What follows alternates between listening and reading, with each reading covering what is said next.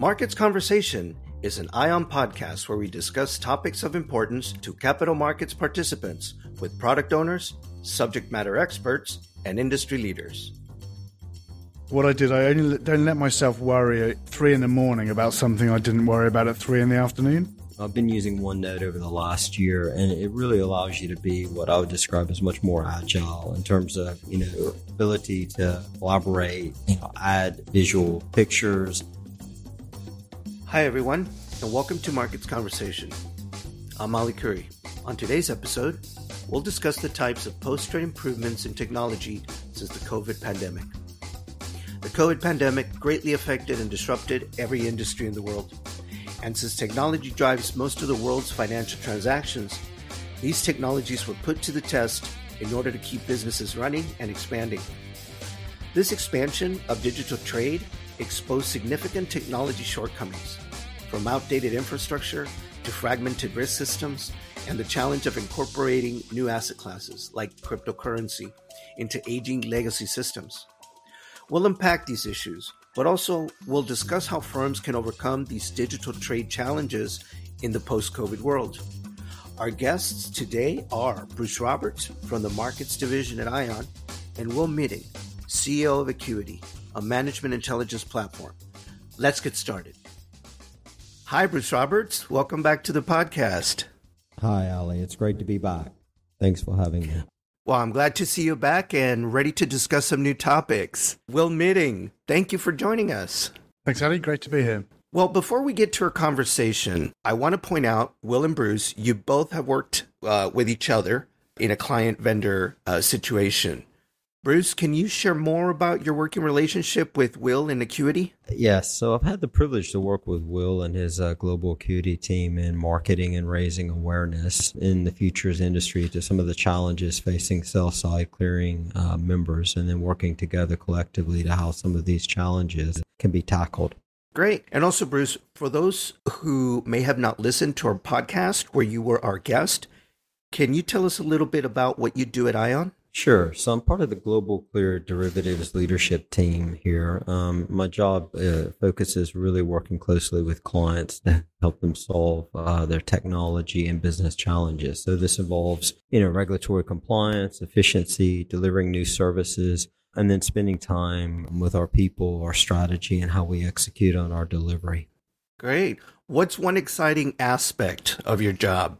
Something that you really enjoy doing? So I really get excited speaking to our clients and helping our clients achieve success. So, when they win, we win. And it can be from simple challenges to a new request that they have or a technology implementation that allows them to transform their business model. But, get a lot of energy working directly with our clients.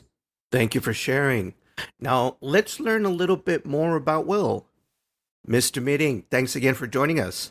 Tell us a little bit about your career and what led you to where you are today. Thanks, Ali. So my background is in business-to-business publishing. So I began life in what were trade magazines and thought this is a relatively easy life. I could do this for 30 years or 40 years before I retire. And obviously the bottom fell out of the magazine market and it became a lot more workload with delivery over the internet and online publishing. The job role changed, but I jotted around. I worked at various large publishing houses. I spent 18 months living in Malawi, where I built a magazine business there as well. And then in 2019, I left Euromoney, which is where I was previously, and launched Acuiti. Will, what is it that you find most exciting about the job that you're doing now at Acuiti? Bruce has taken the making clients happy line, so I have to think of something else. I think so probably for me, I think we obviously, as I mentioned, we launched in 2019. Suboptimal time to launch a startup in hindsight. So I guess through all the challenges we've been through, I think one of the most exciting things is looking where we were a year ago and how far we've come. Because on a daily basis, it doesn't feel like you're making progress. It's only when you look up and look back where you were previously that you realize that actually you are making progress. So that's probably the most exciting thing, aside from making clients happy. That's number 2.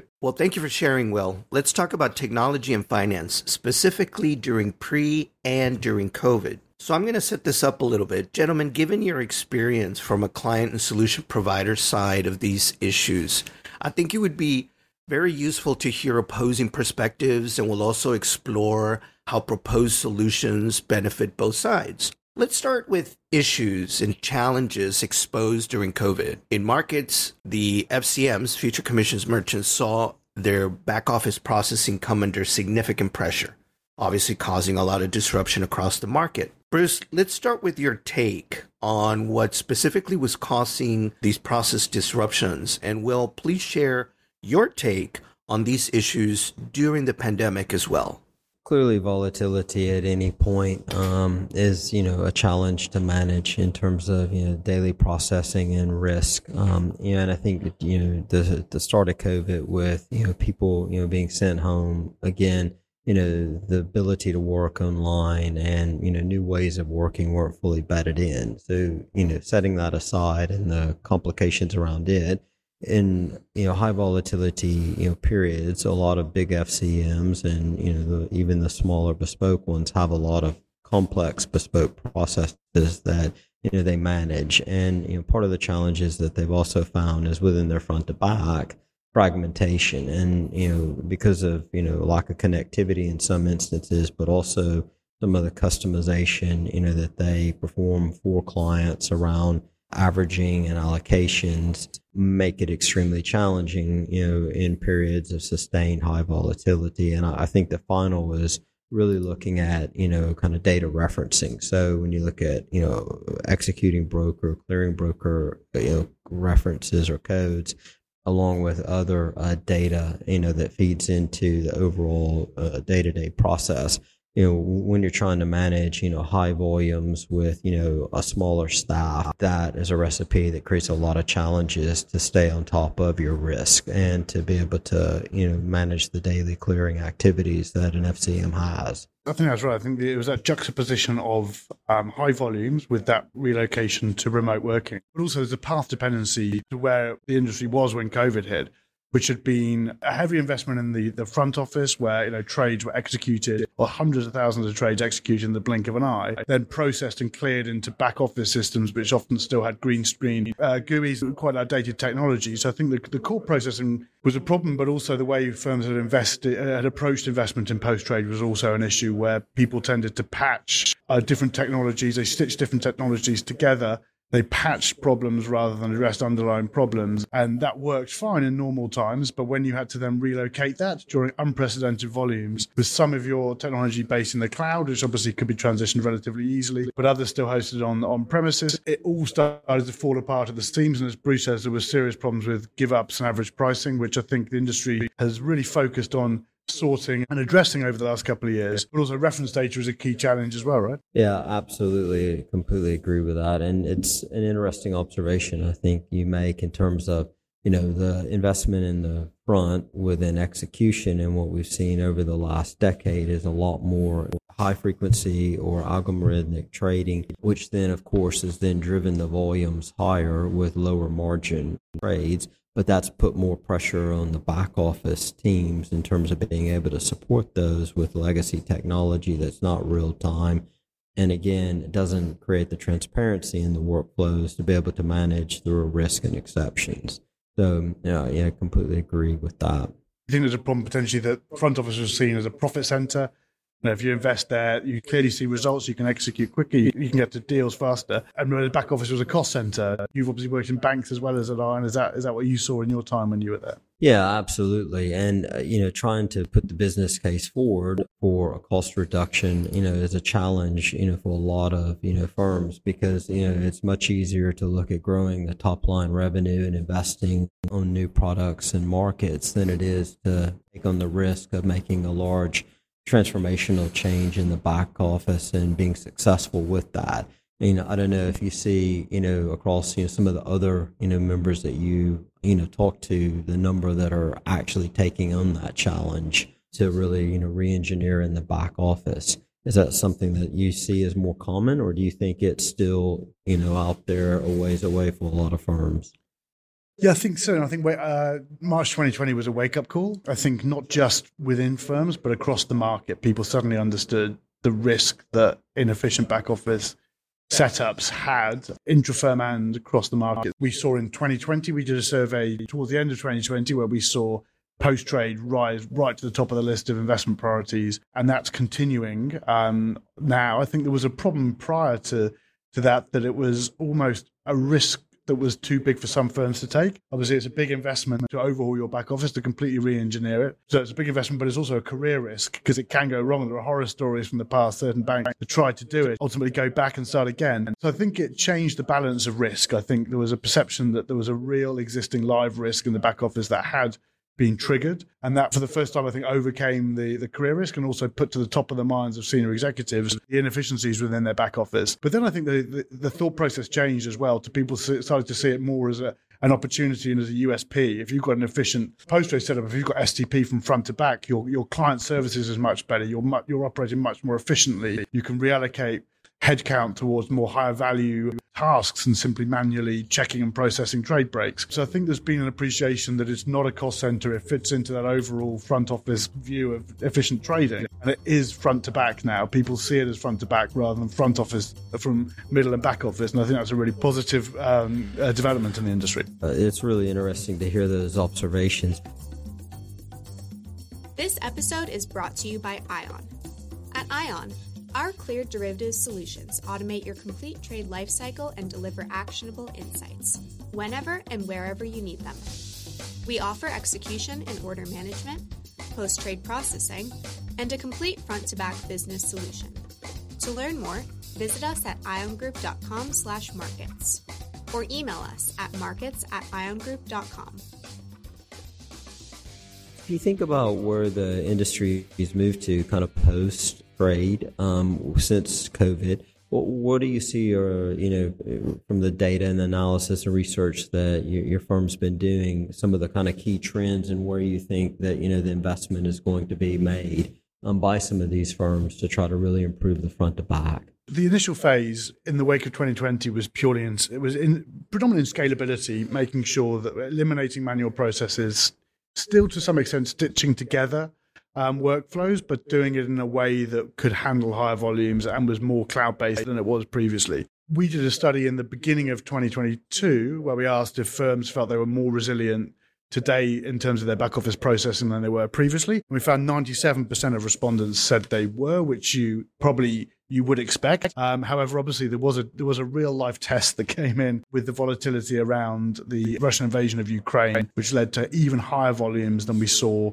back in February, March 2020 with the initial outbreak of COVID. And certainly our perception and our information that we get from our surveys, from interviewing and surveying senior clearing executives, is that the process is withheld much better. I think over 80% said their back office processing and those of the industry perform better. Even more said that the give up process, which obviously was a major challenge back in 2020. Also, a lot of the issues there were addressed, and that's backed up by data from the FIA, which showed that point as well. There are still issues, there are still areas to address. Even today, we found that only around a third of firms achieve 98% or more on an average day of straight through processing of all trades. So that still means that even for the top third of firms, still 2% of trades require some kind of manual intervention. When volumes increase, that problem scales up as well. So I think there has been a lot of progress, a lot of investment. We're on our way. Or the issue is changing to one of looking across the market and trying to understand how the industry can solve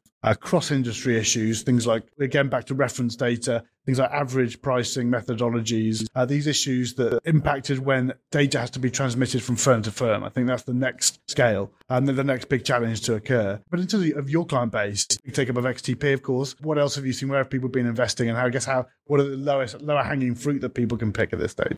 Yeah, it's interesting to how it's changed. So a few years ago, it was really focused around reg, a big driver in terms of reporting and compliance. Now it's really looking at global efficiencies in terms of how can they gain synergies to drive changes in their overall business operating model to drive out cost, and to do that is to really move from more or less a T+1, kind of processing to T.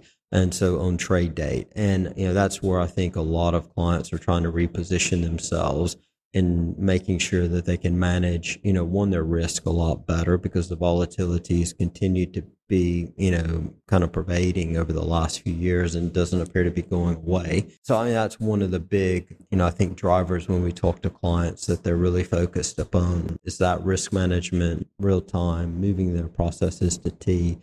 and then really, focusing on that front to back efficiency. And on that front to back efficiency within the averaging and allocations, I think there's an acknowledgement, that the big buy side firms are going to continue to ask for a lot of customization and bespoke activity. But how can we do that in a way that's more robust and sustainable in high volume periods? And how do we want to really use our, clearing technology to be able to automate a lot of that, or as much as we possibly can? And you're probably never going to automate 100% of it, but, if you can get to, a high percentage, and, STP's 1% measure is a key metric. The other one is right first time, which I think is also key, because again, you can have high STP, but if you're touching every, trade to clear it, then again, that takes a lot of effort and there's a lot of opportunity for getting it wrong. So, those are some of the types of things that we get clients asking of us and looking at in terms of where their focus is. I guess one of the other things we've seen with this outbreak of volatility that's different from the last, February 2020, that was just very high volume on certain days as markets dropped down. What we're seeing now is cross-asset volatility, huge intraday swings across multiple different asset classes. So you've got the derivatives component, but you've also got your FX, you've got your fixed income businesses as well, all experiencing extremely high volumes and extremely high volatility. Are you seeing clients as a result of that look towards kind of a cross-asset view of risk, or trying to centralize their processes, which we talk about the derivatives trade workflow being patched together over years with different technologies doing different processes? You multiply that exponentially when you go across asset class. So is that now a focus, do you see, for clients?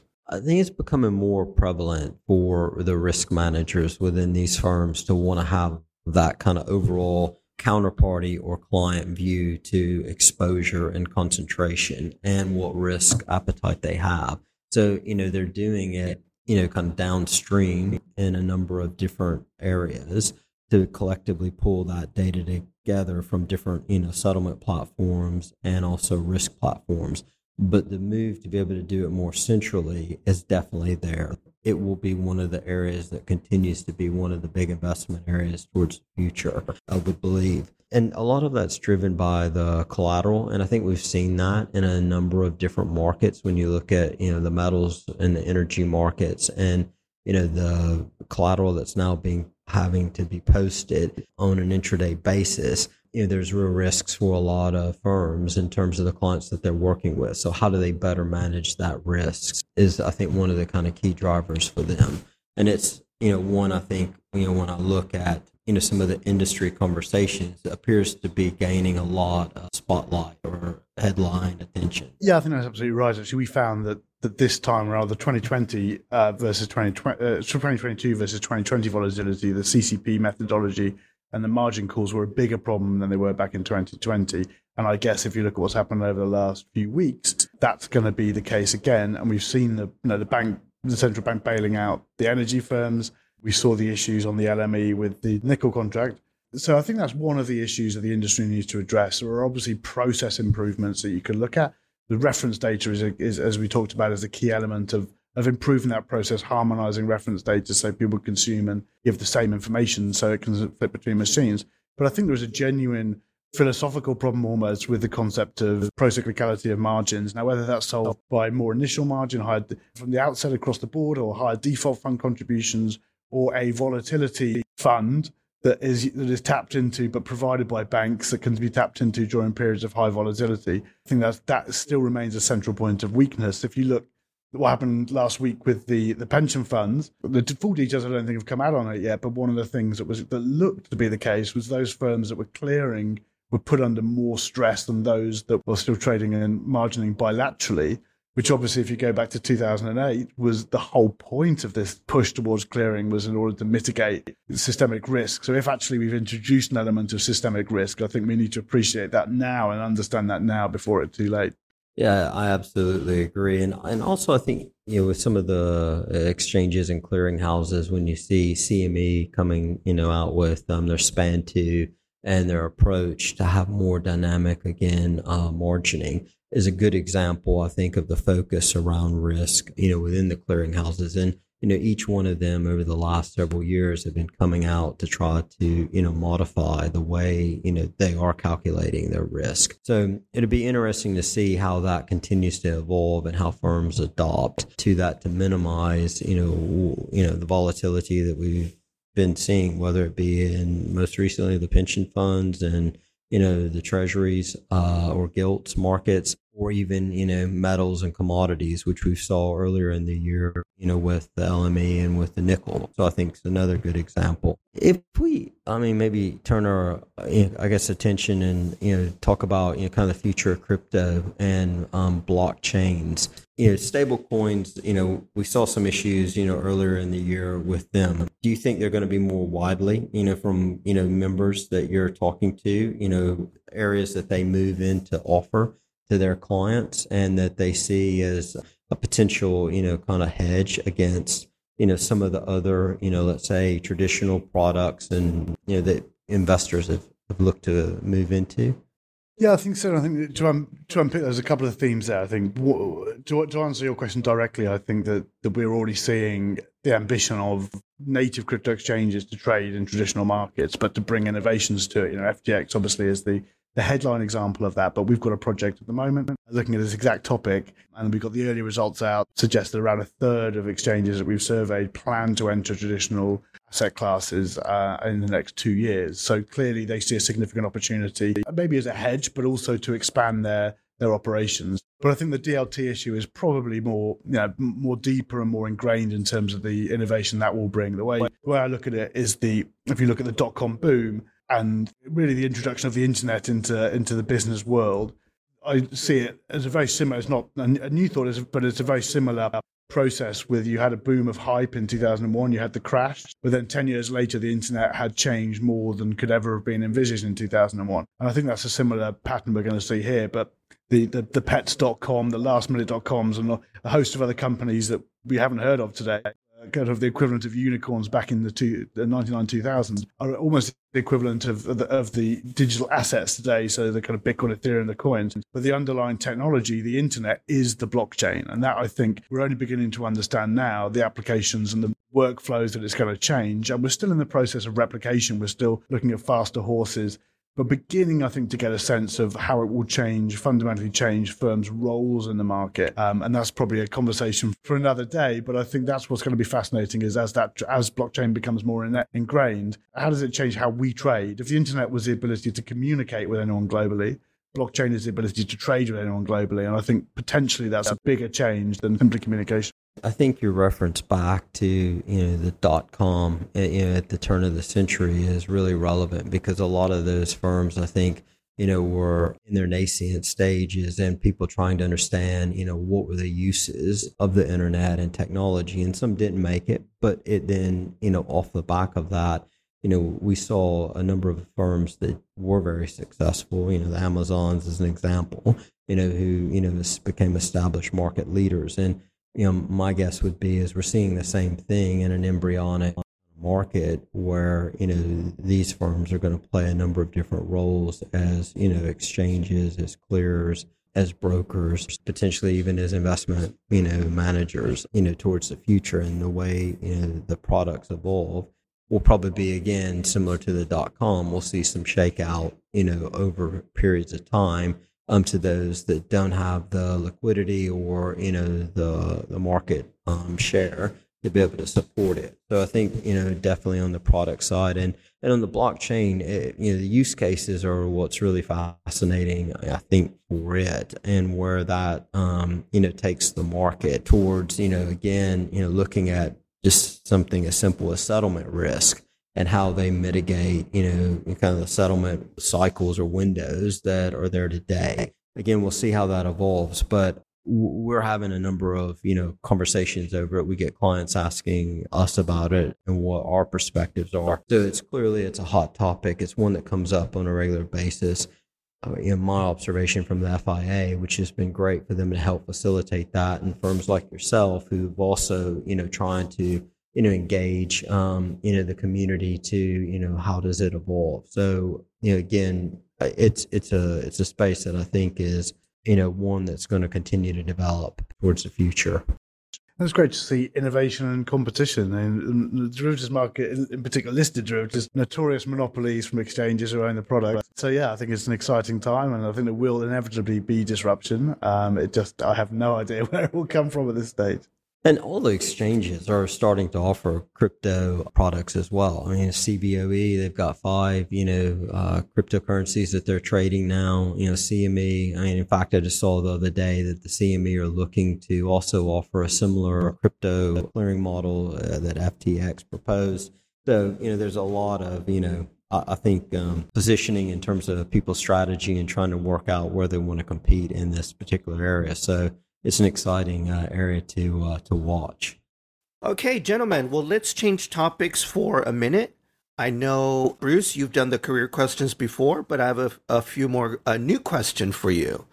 Share with our listeners, what's your favorite productivity hack? I think the most recent one that I've been experimenting and using is OneNote for Windows. Most firms, I would have said, are wed to kind of PowerPoint and constantly formatting and trying to communicate, in this medium. I've been using OneNote over the last year, and it really allows you to be what I would describe as much more agile in terms of, ability to collaborate, add visual pictures, other notes, sharing ideas and capturing actions. And if you've not tried it, I'd give it a try. It's I use it now all the time for meetings, and it's been highly effective. I'm seeing the benefits of it. Great. Well, thank you for sharing. And Will, for people who are interested in pursuing or developing their careers in research and operational analytics, what advice do you have for them? I would say if you know the field you want to go into, getting some experience doing the job you're covering is a massive advantage. It's something I never did, wish I had. And it feels like if you don't do it, you're piecing together a picture, almost like a jigsaw, whereas an internship, actually doing the job can tell you more than you learn in a few years of trying to learn about it from the outside. But that said, especially if you work in the research for finance, usually a pay cut might have to be taken coming back. So maybe you never actually get into research if you work in finance first. Well, that's great advice. Also, Will, what is your favorite productivity hack? Probably the best way, I think, is how to stop lack of productivity. So I think running a business, I think sleepless nights are the one thing that destroy your ability to be productive. So it's more, I guess, an anti-non-productivity hack. But what I did, I only don't let myself worry at 3 a.m. about something I didn't worry about at 3 p.m. And so 3 p.m, I think, what am I worried about? How can I take steps now to address it today? So I worry about it less. And then when you wake up at 3 a.m. and you think you're worried about something, you can reassure yourself that you weren't worried about it enough at 3 o'clock to actually address it. So it can wait till tomorrow. I think that's some great advice, and we'll leave it there. Bruce Roberts and Will Meeting, it's been such a pleasure having both of you on the podcast. Please come back and visit us again. Thank you for having us. Thank you. Thanks, Eddie. Thanks for having us. And that's our episode for today. You can follow Ion Markets on Twitter and LinkedIn. Thank you for joining us. I'm Ali Curry. Until next time.